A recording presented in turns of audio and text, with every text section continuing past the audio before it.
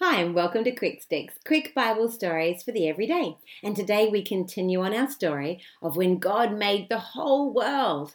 Yesterday we looked at all the things God made when He created the world. Can you think of some of the things He made?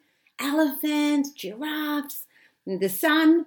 There were so many things that we looked at that God made during those 6 days of creation. When God made the very first man, He called him Adam, and He gave him the important job of looking after the Garden of Eden. It was a beautiful garden filled with all sorts of trees and a lovely river that flowed through the land. God told Adam that he could eat the fruit from every tree in this beautiful garden, except the fruit that was on the tree of the knowledge of good and evil, because the fruit from this tree was not good for Adam.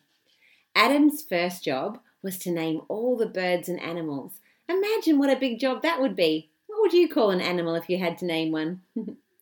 Then God said, "It's not good for man to be all alone. I'll make him a helper who's just right for him." So God made Adam go to sleep, and while he was sleeping, God took one of Adam's rib bones and made it into a woman. Can you feel where your rib bone is in your chest? When Adam woke up, he saw Eve and said, "She'll be called woman because she was taken from man." And the first woman was named Eve. Then Adam and Eve were able to look after the garden together. See, God knew that it wasn't good for us to be all alone, and so he made Adam a friend to do life with. And God will help you find special friends as well, if you'll ask him to. Have a great day.